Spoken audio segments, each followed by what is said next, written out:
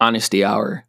I did not know what I was doing in regards to launching this podcast, and I wouldn't have been able to do it without Anchor. Anchor makes starting a podcast super, super easy and allows you to not only use their platform to distribute the podcast, but you can even go on your phone or computer and record and edit the podcast right on their platform. Best of all, it's totally, totally free. So if you're interested in starting a podcast, download the Anchor app or go to anchor.fm to get started today. I got an idea here. If you're listening to this, I think it's pretty unique, right? So you guys drive. You've all been driving. So picture yourself driving, right? You're pretty good at it. Pretty confident, right? And I tell you to go parallel park my Camry. You're like, okay, yeah, I'll go park that. And then I say, actually, forget that. I'm going to have you go parallel park my Lamborghini. Now, actually close your eyes and put yourself in that moment. I'm going to go parallel park a brand new Lamborghini. What happens to you? What happens? You start to get nervous. Yep.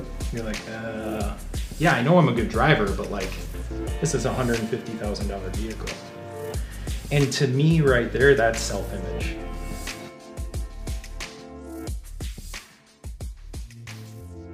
Welcome to the Strange on Purpose podcast.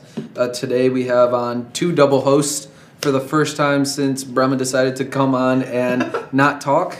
So we have Q and Izzy with Mason. Mason, how's it going today? Going well, guys. Appreciate you inviting me on. It's an honor and a privilege. I love what you guys are doing here in Milwaukee. Oh, we appreciate you. And actually, I lied, guys. We have a triple host. Dingo is also in the studio with us. Getting all His the name pets. is Levi. It's not Dingo. But Dingo is also in the studio.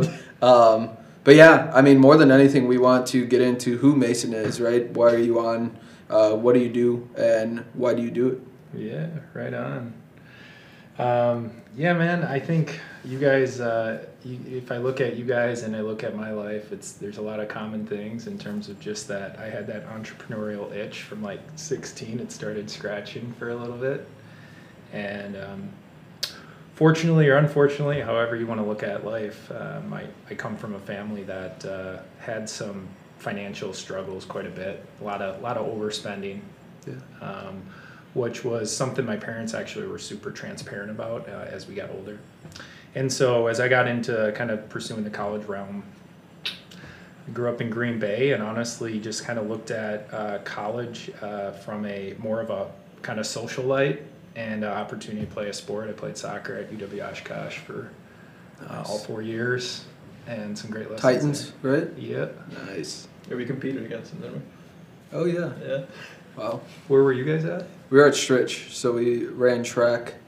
Actually, Q ran track. I walked most of the time, but I guess I can say I was a college athlete at one point. Yeah, that's awesome. Were you what kind of Triple jumper? Wow. Yeah. Gentleman's event. Not many people do it. Yeah. Good for you, man. Yeah, I didn't like it that much. No. It's over, so that's all that matters, you know? Yeah, well, you don't D3, right? So you weren't It was doing it was NAIA, but we competed a lot against D3, D2, and D1, honestly. Oh, okay. Were you on a scholarship? Yeah. Oh, okay. So you're doing it for a little bit of the scholarship money? Yeah, or- mostly for the scholarship, but it teaches you a lot, man. Yeah. It really does. Yeah. I don't know why I did it. I wasn't on a scholarship. I literally had no passion for it. I just kind of...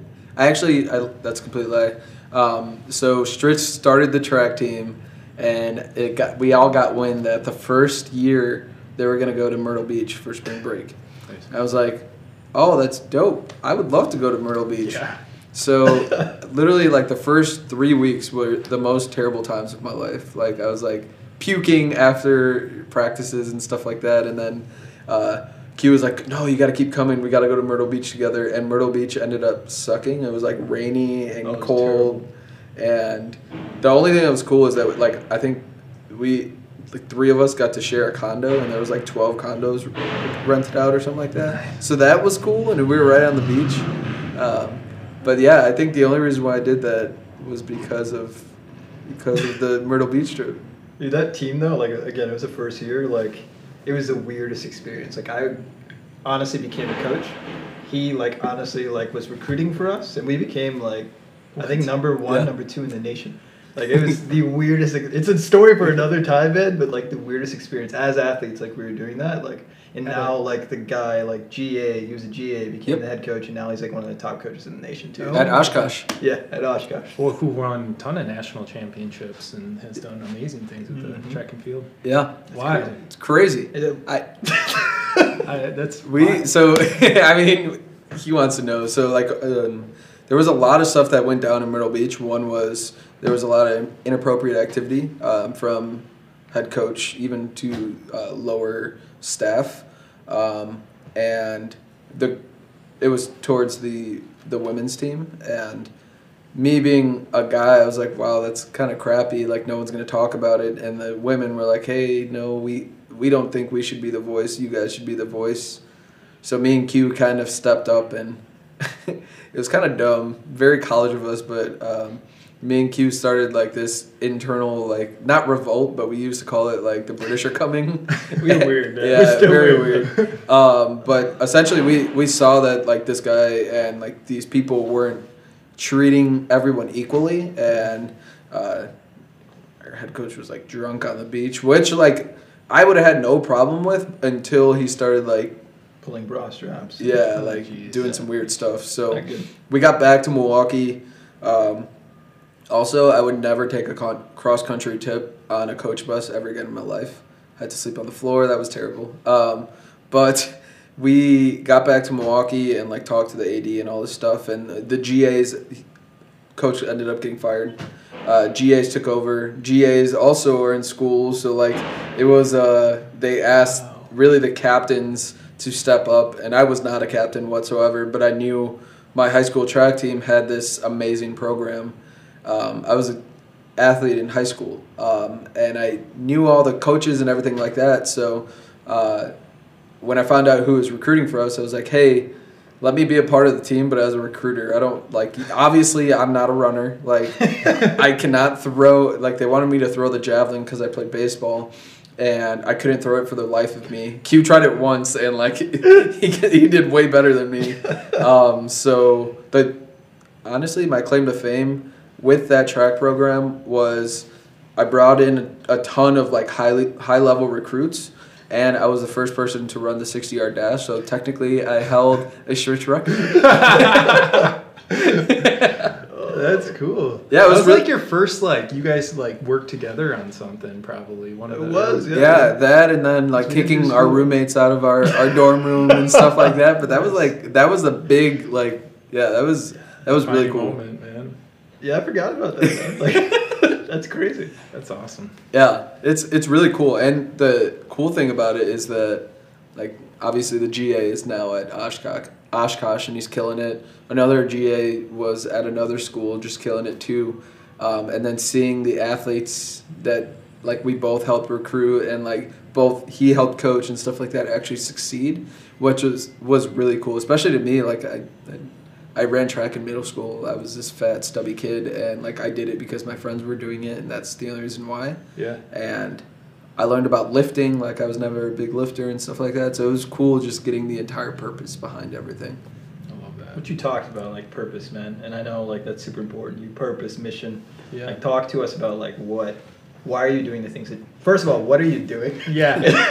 why are you doing those things? Yeah. What's your purpose? Yeah, so circling back to athletics, like my whole self-image was kind of built on soccer.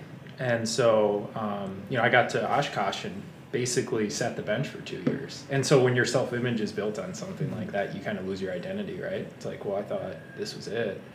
But the one thing I just have is like a lot of grit and grind, and I just don't like quitting things and kind of suck at quitting. And sometimes that hurts me. But I ended up riding it out, and then our last 2 years we had a great run, and I captained the team and kind of developed that, brought my self-image back. And then went to Europe for a year and took a stab at playing internationally.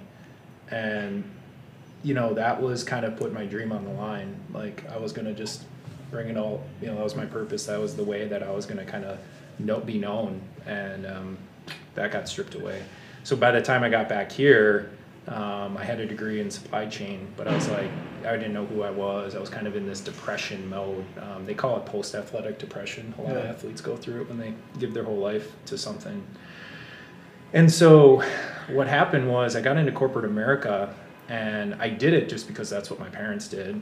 And I was super disappointed. Not because corporate America is bad.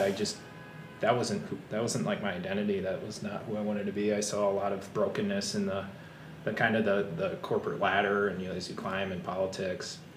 And so I started pursuing everything I could outside of work.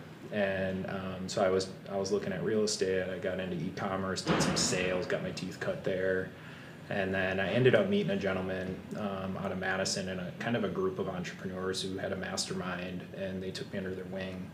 And I launched my first company in e-commerce and formed actually a pretty interesting business model, independent franchise. Mm-hmm. So it was kind of a hybrid of a bunch of different businesses. And the idea and the mindset of it was that we wanted to empower other people to run businesses. That was like our main goal, is that it's not about us just like having our name on a company. It's about how many people can we help start their own company and create their name. And that was the vision. And we scaled that over the last 6-7 years, and it's done super well. And then what's branched off of that is a kind of an education platform for aspiring entrepreneurs, where we have our own podcast, subscription base, and we do conferences and seminars and help people and kind of develop people. And so now I'm starting to find like my true identity, and it took some pretty instrumental mentors and coaches in my life to kind of start to bring that together and really start to formulate that. And then what happened was I started just tagging success differently, because up until that point it was money, mm-hmm. It was status, it was a brand name, like what was I known that way. And I started just realizing that what I wanted to be known for is how many people are better off because we lived, like what impact have we had and how many people have we helped along the journey. And when that heart change happened, when I went kind of from my head to my heart, everything started to change. My relationships started to change, my self-image started to grow, and like I met my wife along that journey. And so it was kind of a neat endeavor, finding that purpose and what I really want to be known for. So that's awesome. Yeah, that's crazy. And seeing like all the lives that you have impacted through this journey, what has been like your biggest like, wow, I'm glad I'm doing this type of moment? Probably one of the most successful owners that we have live here. They actually just bought a house right next to ours in Brewers Hill. Oh, nice. Yeah. And he comes from a pretty decent like business background, but he was very corporate driven. Unfortunately, they got into a bunch of debt from school, from his wife's going to school at Marquette, and she became a PA.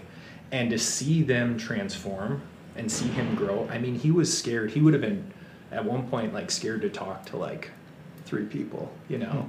And to see him transform, and to the point where he'll probably step out of corporate America, be full-time entrepreneur here in the next year, smoked his career working for a big company down here in Milwaukee, moved up his career, but also scaled the company outside of that. And to get moments with them where they're like emotional and we're emotional, because they're like, man, if it wasn't for this, like, we don't know where we would be. Like, if it wasn't, and it wasn't all, it's never us. Like, it's doors we've opened, it's ideas, you know what I mean? It's not like we've helped them do everything. But those moments and those letters and those notes and just that appreciation that has come as a function of that is just incredible. So that's probably like our biggest success story at this point. Yeah. But then there's a lot of little ones along the way. Yeah. A lot of failures and a lot of mess ups and screw ups along the way too. What's been the hardest part? Maybe the hardest part that isn't conventional, like most people don't talk about it. Yeah, let's do this. So I got an idea here. If you're listening to this, I think it's pretty unique, right? So you guys drive. You've all been driving. So picture yourself driving, right? You're pretty good at it. Mm-hmm. Pretty confident, right? And I tell you to go parallel park my Camry. You're like, okay, yeah, I'll go park that. And then I say, actually, forget that. I'm going to have you go parallel park my Lamborghini. Now, actually close your eyes and like put yourself in that moment. I'm going to go parallel park a brand new Lamborghini. What happens to you? Like what happens? You start to get nervous. Yep. You're like, yeah, I know I'm a good driver, but like, this is a $150,000 vehicle. And to me right there, that's self-image. That's self-esteem, that's self-belief. Yeah. You're a good driver. You got the skills. You've been driving for a long time. Why are you afraid to park this nice vehicle? It's because of the belief in self. Yeah. And so what I needed was people to believe in me before I believed in myself. I needed that. Is it still like that for you? 100%. That's why I have mentors. I need people that come and believe in me and kind of speak into me. Because when you're in the mode of creating and building and you're failing and you feel like you're taking 3 steps forward or 3 steps backward, 1 step forward, I need somebody to remind me like, hey, you got this. Like, you're gonna be okay. Build me up, you know. It's cool that you have that self-awareness, dude. I think I'm 1,000% the opposite. Like regardless of what anybody's ever said, like, yo, Q, you're amazing. Like, if I didn't have that self-belief, I wouldn't be anything. And I think I always struggled with that because I didn't really have people. I had to build that community, but it stemmed from, hey, like, I needed to believe in myself. I needed to have just that disgusting, hey, you can do this, before anybody else believed, or before I would believe that anybody else would believe, if that makes sense. Yeah. Yeah, and I think that's kind of where you came from and what you had to do, right? And yeah, and I think, again, like, my self-image was so much about athletics that stripped that away. Do you think with athletics and you, what did you call the depression? Like that post-athletic depression. Okay. Yeah. With the post-athletic depression, if you would have not played soccer or anything like that, do you think you would have still succeeded in that corporate America type of lifestyle? Yeah. Or do you think like there's probably that bug somewhere inside you that's always going to say, hey, this isn't the right thing? Yeah. Yeah, I think it's a great point. I would have to, I probably, whatever I say now, I might say differently down the road. Yeah. But, 100%. I mean, it's hard to not think that everything that has happened to you has happened for a reason. Right. And sometimes I think it's not what's happening to you, it's what's happening through you, meaning what story are you going to pull from that? Like, what is the story you're going to take? Because as we write stories in our life, we live our life and we fail and things happen to us, we can take that story and build it into something great. And we can use it as a tool to empower, we can use it as a tool to help people. So I think for sure, and I think that itch, that competitive itch, if I didn't have soccer, I don't think I would have the drive and the stamina to kind of fight through the crap of building something for yourself that we have to all go through, the junk and the doubts. Yeah. So the only reason I think we've gotten to where we've gotten outside of the mentorship is just like, I just have this grit that, like, the reason I was captain of the team in soccer is because I just would not quit. Yeah. I'm the guy that was annoyingly, irritatingly, like, consistent. Like, that's what kept me at it. Do you think that's an environment, or do you think that's who you are? That's a good question. It's like nurture versus nature, right? Yeah.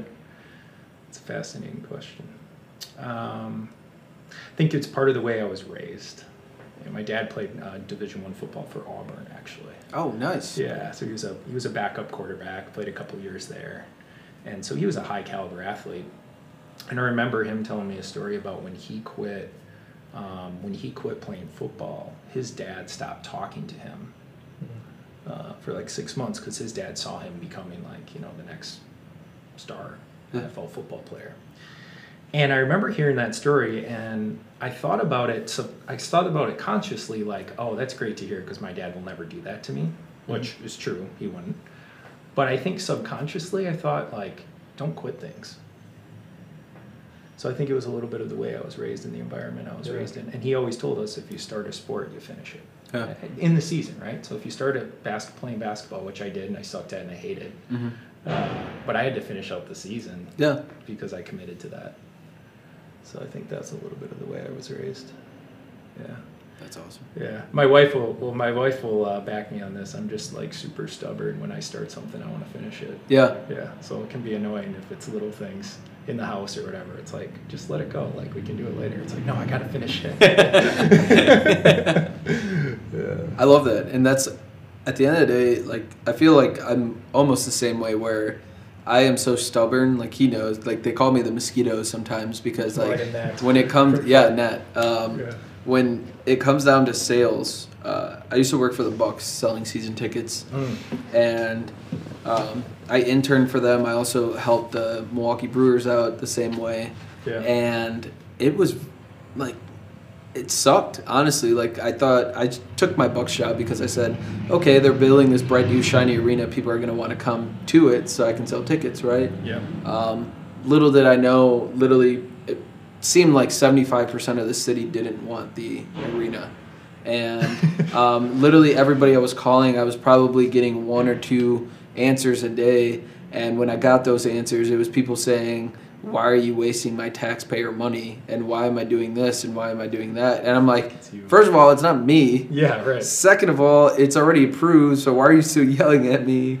They're literally tearing up the ground right now. But I literally had to battle through all these objections in order to get them to say, yes, I'll agree to a tour. Or, yes, I'll take these free tickets to come check out a game or something like that. And as much as I hated that job, I only worked there 6 months. I hated it. And as much as I hated it, I think it's still, like, to this day, still impacts me to a point where I am that fruit fly or that gnat. Because if someone won't, like, the Midwest has this thing about saying maybe. Yeah, and, never yes or no. Right? Oh my gosh. I'm like, yo, just all you have to do is tell me no and I'll leave you alone. Yeah. And if you keep saying maybe, I'm still going to keep bothering you and blowing you up and your assistant up and this and this and this. And all you have to do is tell me yes or no. That's it. And that's the main thing. I mean, I'm still following up with a lead from 2 years ago now, and it's because they keep saying maybe. And I'm just, like, at this point, I already know it's a no, but I'm just so, like... Let me prove my point. Yeah, exactly. If when I get that no, I'm going to be like, awesome. Next time, just let me know yes or no, and we can avoid 2 years of back and forth. But at the end of the day, I think a lot, and I've gotten a lot of good out of it because people appreciate that persistence. One of the last clients that I got, company called I'm Aware, Yanni, actually, just the owner and co-founder of it, said, hey, Izzy, I honestly probably would have forgotten if you didn't keep emailing me or texting me or calling me. And that's a big, like, he's like, I appreciate that. Yeah. So those are the ones that make me want to keep on being that gnat or that fly on the wall or anything like that, because at the end of the day, I know, yes, it might annoy 75 out of the 100 people, but those 25 that actually like it and appreciate it are the people that I want to be involved with.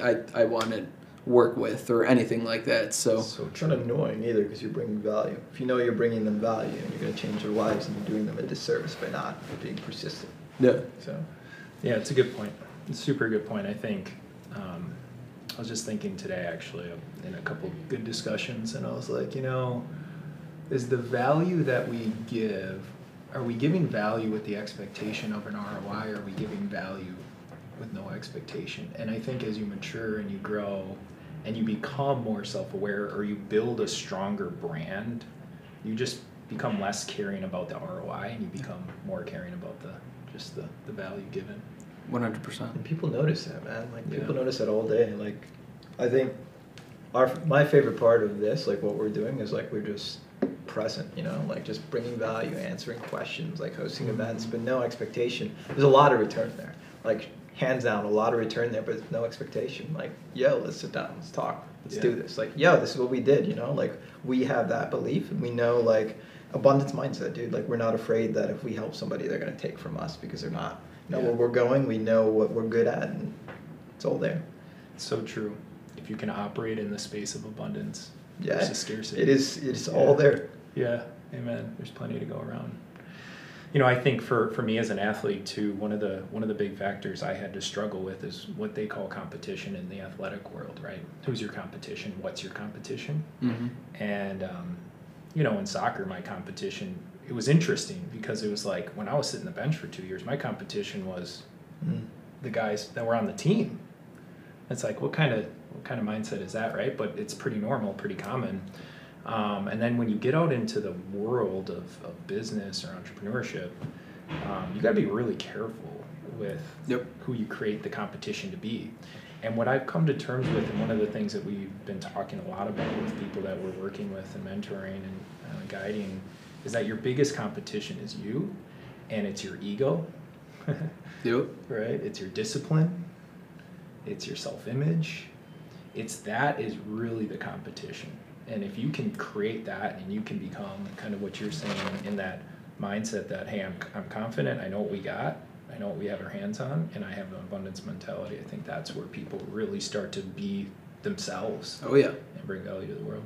Checking that ego is so huge. Like I've posted about it a couple times on LinkedIn. I'm reading Ego is the Enemy right now. And very good book if you haven't checked it out, but it's honestly opened my eyes because I realized like, wow, like the little things that I do, whether it be at home with my girlfriend, even making dinner, or it's me in here, I want to make sure I'm checking that and I'm staying as humble as possible. And the more I sit down with people that might need some help here and there or might just need my advice, since I've been reading the book, I say, wow. Actually, if I didn't read this book, I would have said this, but now I'm saying this. And I'm staying more humble and showing them that, like, it's not, like, showing myself it's not all about me, and it's not all about, like, what I've accomplished and all this stuff. Like, I'm working on a presentation right now for a speech that I'm doing in New Orleans on Sunday, and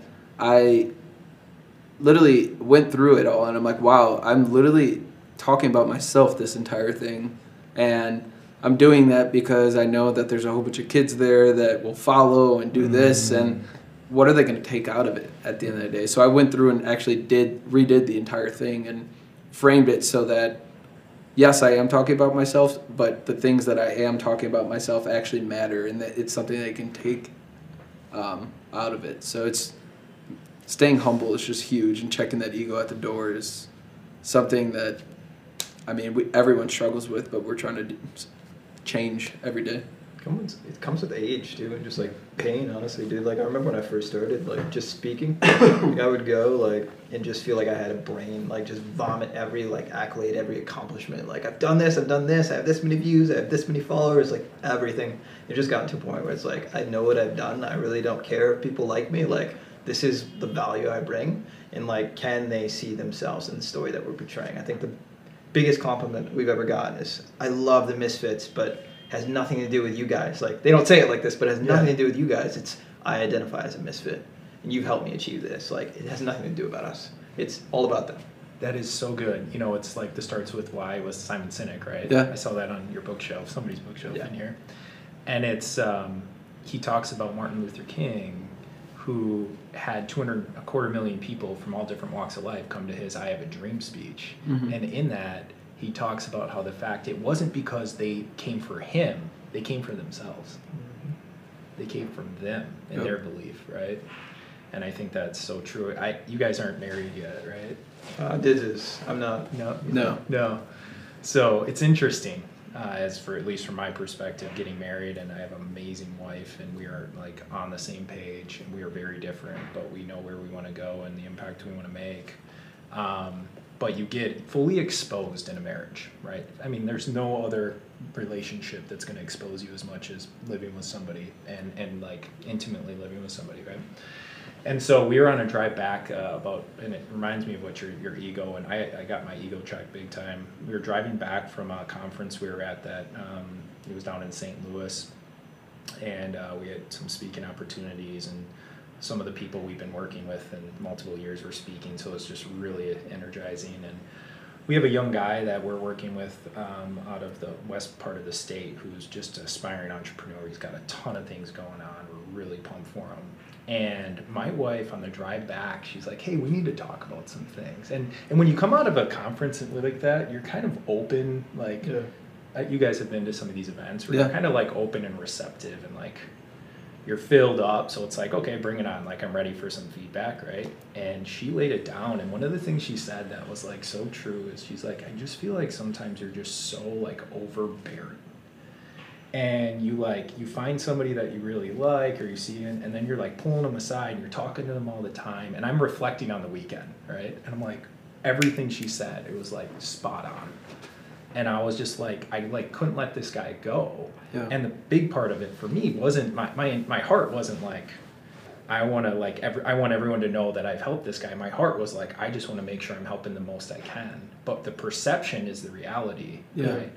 And so what she saw is what the reality was.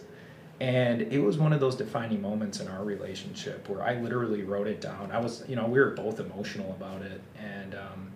And I just, at the end of it, I just thanked her. And I said, I thank you so much for having the courage, because my mentors couldn't have seen that. There's like nobody else that would have recognized that. You are the only one that could. And I wouldn't have. I was blinded to it. And it was a window that I couldn't see. And so, but those were moments where, and it was just like 2 weeks ago, and I checked myself. And so I've just been really self-aware of that. Yeah. And so these are moments that we all need. And I just pray that everybody out there that's listening to this just can find some, whether it's a significant other, or just some relationships in their life that will kind of help them through some of those self-growth things, Yeah. Something we're really passionate about. That's How awesome. do people find that, man? Like, it's weird for me, like, again, because, like, I use social, like, it's my life. It literally is my life. Like, we build communities kind of for a living, but Yeah. that's something that adults struggle with, especially, like, out of college. Like, how do you build that community around you? How do you get those people there that are actually benefiting you? You love them, they love you. Yeah, it's so true. It's difficult, right? I think we were just really fortunate that we found people that had kind of the life and the purpose that we were looking for, and then also we're in a kind of like you guys have going on here, where we could go into partnership together, because that's a unique combination where you have like vested interest in his success, right? Yeah. Not only just you love him, you care about him as a business partner, but you're vested into him. And so that's pretty unique. And I think that's the beauty of entrepreneurship and partnership. Yeah. I love partnership. I'm not a huge fan of like hiring and like employee. Like, I'm a big fan of like just business partnerships. Yeah. So I think that's one thing, at least that. And then you just gotta like get out there and like meet people, man, like offline, grab coffee. I walked in to you and Sam sitting down, right? At the, Yeah, 88.9. yeah. Take all my meetings, sir. Yeah. And it was just so cool, because it was like, I that level of respect for you just went like through the roof. Because I'm like, yeah, he is the real deal. Like, it's not just a show he's putting on. And I think, you got to see it to believe it a lot of times, unfortunately. But as we humans, we're naturally skeptical, or it's like we're projecting because you're more successful than we are or whatever. But I saw that and I was like, man, that guy just really does care, like, to help people. Appreciate that, man. And so I was like, this is the kind of people that I want to surround myself with, my family with. And a lot of times, unfortunately, in the corporate structure, it's dog eat dog. It's, think about it. That's the way it's set up. It's like, jump on top of this guy to get there and hide this and look better here and impress this person. And it's like, we want to raise a family where it's just like, man, like, watch mom and dad fail. Watch mom and dad go out there and help other people and serve other people with no expectation. Yeah. And so I think if you bring that to the world, I think it will come to you. Yeah. I'm sure you found some great mentors without really seeking them out. It takes time too, man. It's like Yeah. just like a romantic relationship. You're not gonna, more than likely, you're not gonna marry the first person you meet. Like shit's gonna suck. Like, that didn't work. Oh, this person's really cool. Same thing for mentors, for friends. So I wish people would just chill, take their time, but be intentional about it. So I like what you mentioned. It's cool. What would you say to entrepreneurs that you mentor? A ton of them, really everywhere, and a lot of them don't know how to deal with that work-life balance and how to deal with there's time for work and then there's time for family and friends, and there might not be that much time, but there is time, and it's something like I struggle with a lot. I just got yelled at for this, so Aaron, if you're listening, I was listening. Can't make Aaron no. We learned that. Let me get it. But that it's something I struggle with a lot, and I always have work on my mind, which is fine, but to a point. And when she kind of called me out for it, it really opened my eyes. I'm like, wow, I literally am constantly working and constantly doing this and that and this and that. and when was the last time I went to go see my parents and stuff like that. So women are like really good for that. yeah, Because they're typically, not all, but typically a little bit more on the relational side yeah, and like quality time side, right? oh yeah. Yeah.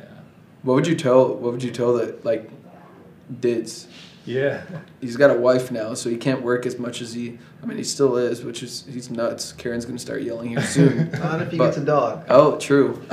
Wait. What's this all about? She really wants a dog. He doesn't want a dog. Got it. I want them to get a dog. Levi wants him to get a dog. But like, what would you tell someone that's struggling with that? Yeah, it's something.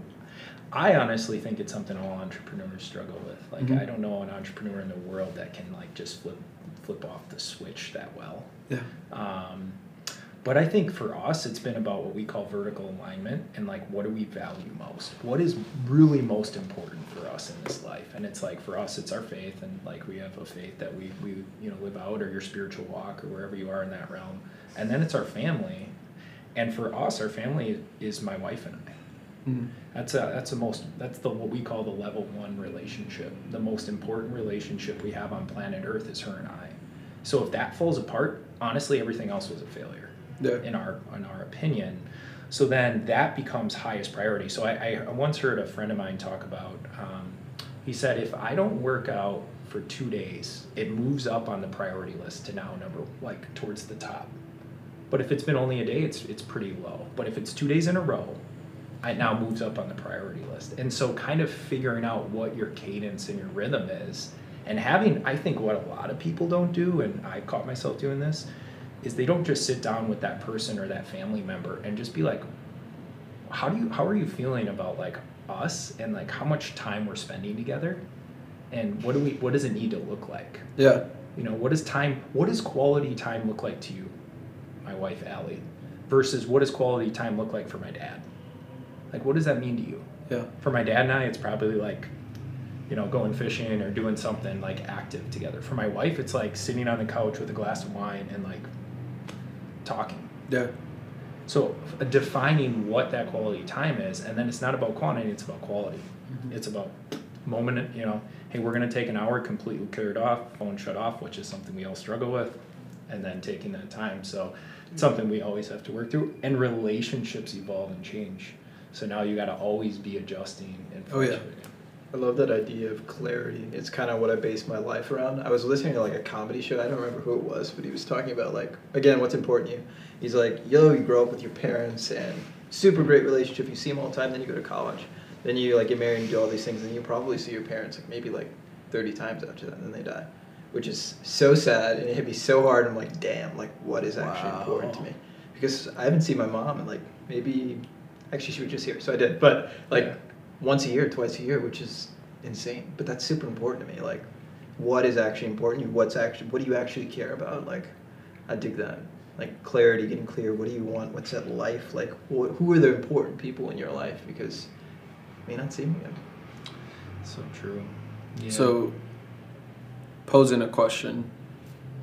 Is Levi your level 1 relationship? Or yeah, if I didn't have him, I think everything would fall apart, man. Not gonna lie. I mean Dingo, for those listening. Dingo.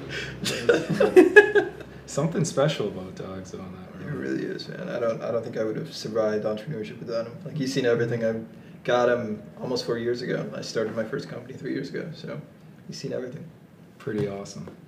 Yeah, the weirdest dog in the world, but The weirdest. Boy, do we have some stories.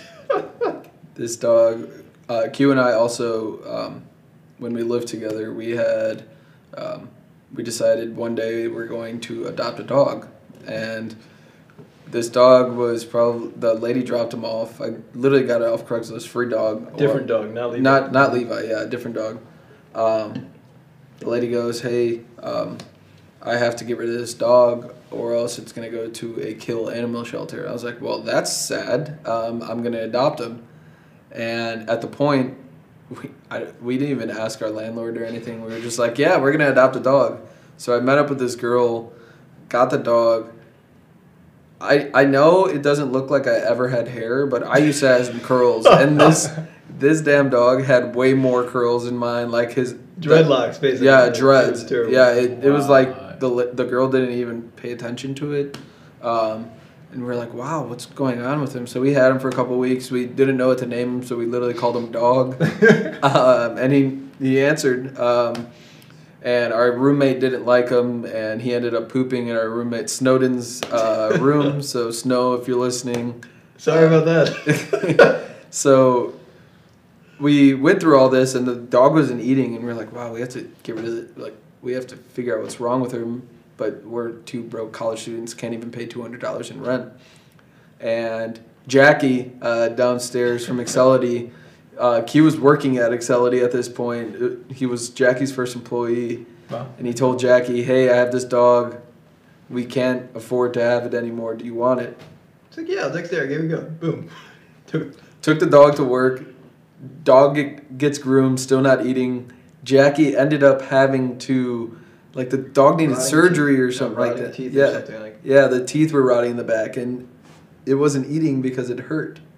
Oh my And the gosh. dog would have died. It's sad. I shouldn't like chuckle or anything, but the Sorry, dog man. literally would have died. He has And a now name? his name is Alfred, Yep. and the dog is just like living the best life ever, still alive. Dog's And the best. it's crazy, yeah, it's crazy because like even at that point, like we were having fun with that dog and everything like that. But then 8 months later, Levi walks into my door, and I was like, oh no, this little dog. But he's been amazing. He's the best. He is. I don't know how we got to that. No. Maybe there's a correlation there that you guys can draw. He is the number one though. I don't know what I'd do without him. I want another one once I get a bigger place or something. Need 2, maybe 3, maybe 5. Well, yeah, what do they say? Like dogs they're like packs. or Yeah. something. They are. Yeah, They really are. yeah. You gotta latch on. Well, what's next for you, man? Yeah, so I got some interesting things going on. So I walked into, I've been doing everything I've been doing I was 8 years in supply chain. So I've always just had it as a side hustle and with the vision to eventually phase out of corporate. And I think there's like a spectrum of entrepreneurs, the people that will quit their jobs and start something, which I respect a ton. And then the people that are like really employee minded or like super corporate driven, like we need those people. And I would say I'm pretty much dead center is the way I was raised. And now I'm starting to venture more towards the entrepreneurial spectrum, but I had to gain a lot of, as I said, self-confidence. And so I walked into corporate America working for a great company here in Milwaukee, and they eliminated my position. So I walked in June 6th and walked out 5 minutes later without a job. And you know, those are defining moments, and those are sobering moments. My wife currently works in HR, and so this is what she does. She lays off people a lot of times, and so it was kind of neat and crazy to be on the receiving end of it. You never think it's going to happen to you, and then it does. But I brought it into my life because I've been speaking about this from the beginning of like, hey, you got to have a backup plan from a corporate perspective, right? And that's why, you know, you got to have some side hustles or something you're doing. So for this summer has been amazing. We've been working traditionally, just running our companies. And, but our vision is really, you know, legacy. We want to make sure that we raise kids. We're God willing, we want to have kids. So we're going to be working everything we can to pivot my wife out of corporate America so that we can both be home. Nice. And we have a lot of things going on that are good. And unfortunately or fortunately, I think in a lot of ways, like in your growing your businesses, wherever they are is where they should be. It's like, that's where it's supposed to be. And so we're just not quite there yet where we can fund fully the life we really desire to have. And so she's going to work for a little bit, and then I've been doing some consulting and doing some different things. Long term, next 5-10 years, man, we just want to help as many people as we can get through the journey and start and build something of their own. Our vision is to help people automate and systemize their income so that they can really pursue their passions. So kind of our thought process is, and this has evolved, but where we are right now is we mentor people in life so they can focus on building something that they can automate and create passive income from, so that they can pursue their dreams and their passions and the things that they really, really want to do with their life and really fund those things. Nice. Versus some of us are fortunate to use our passions as a business, and others of us have to kind of free up that time and energy to figure out what their passions are. Yeah. And so we're kind of using that spectrum of those people that fall between the employee and the true entrepreneur realm where we were, and helping that majority of people get to that realm. Exciting, man. That's awesome. So Needed. yeah, and so collaboration with people like you is just amazing and a blessing, and I'm so grateful. I never thought I would live in Milwaukee, Wisconsin. I was like, Yeah, me either. I'm gonna avoid that city. Here we are, and it's been the best thing, one of the best things for sure. So we're Good. pumped. That's awesome. And honestly, dude, like anything that we can do, like moving forward, we're always here to help. A lot of people, I think it's Q's like just thinking face. He has this face that's just very scary. But a lot of people think we're mean because of his face. We're not. We're honestly some cool cats in here that just want to help at the end of the day. And Yeah. like I just reached out to the film festival to see how we can help. I'm not asking for money. It's just, hey, I think it's cool. We think it's cool. How can we help? Yeah. At the end of the day, and doing more stuff like that, not just with big brands like the film festival, but with anybody in the city that needs our help. And if we can find some time to collab or anything like that, doors always open. Q might be playing basketball, but the door's I'm always glad you open. missed that. Yeah. Because I missed like 20 shots in a row. But we're Yeah. working on it. Yeah. Levi was playing some good D. I'm not sure if we still ask this question, but we used to ask. Maybe we still do. I don't know. I haven't done an episode in a while. What about you? Is strange on purpose? What makes you misfit? How do you go against the grain? Yeah. That was 3 questions, but okay. I mean, it's all relative, man. Yeah.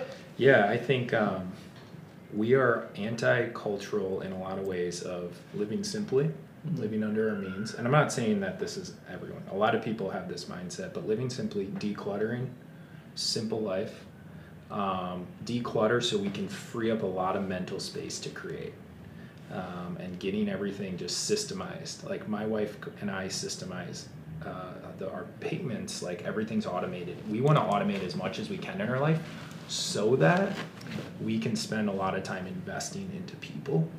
And I think a lot of people can give a lot of money, and we want to do that, and we can't wait to be able to do more of that. But to give your time is a really special thing in this world. Mm-hmm. And so I think that is just something that we're building a life so that we can give people our time, so that we can spend an hour with them, not worry about our phone and emails and stuff, and just like engage and be intentional in their life. I like that. And I think that's pretty anti-cultural, because a lot of times when you're in a marathon mindset versus a sprint mindset, and I think a lot of the system kind of teaches us to be in a sprint and make a lot of money. Mm-hmm. And when we're in the world of a marathon and a legacy, you're just like, man, it doesn't really matter how much I actually accomplish. It matters how many people I impact and how many people are better off. And so when I die, I can't take it with me anyway. So it's like, how many people? So we want to set our life up to be able to give time. Yes, we want to give money, but we really want to give time. It's powerful, man. Yeah. Very. Yeah. So we're jacked. We're pumped. Digging the music, huh? Yeah, a little jazz. Well, awesome, man. Appreciate you coming on. Where can people find you? Where can they keep up with everything you're doing? Yeah, number one is LinkedIn. So it's Mason L. Eddy, Eddy. They can find me on Instagram at Mason_Eddy. And then, we've built a brand. We really want to help other people. So we actually don't have a company website. We've always not wanted that. Yeah. We have an LLC, but it's just an umbrella company that holds every entity. We want you to come talk to us, and we want to get to know you. Yeah. Awesome. Yeah. Well, I appreciate you jumping on today. That was a And blast. like I said, anything that we can do to help, just hit us up. It's an honor, man. Good stuff. Appreciate Appreciate you. you. Yeah, no problem. Thank you. No problem.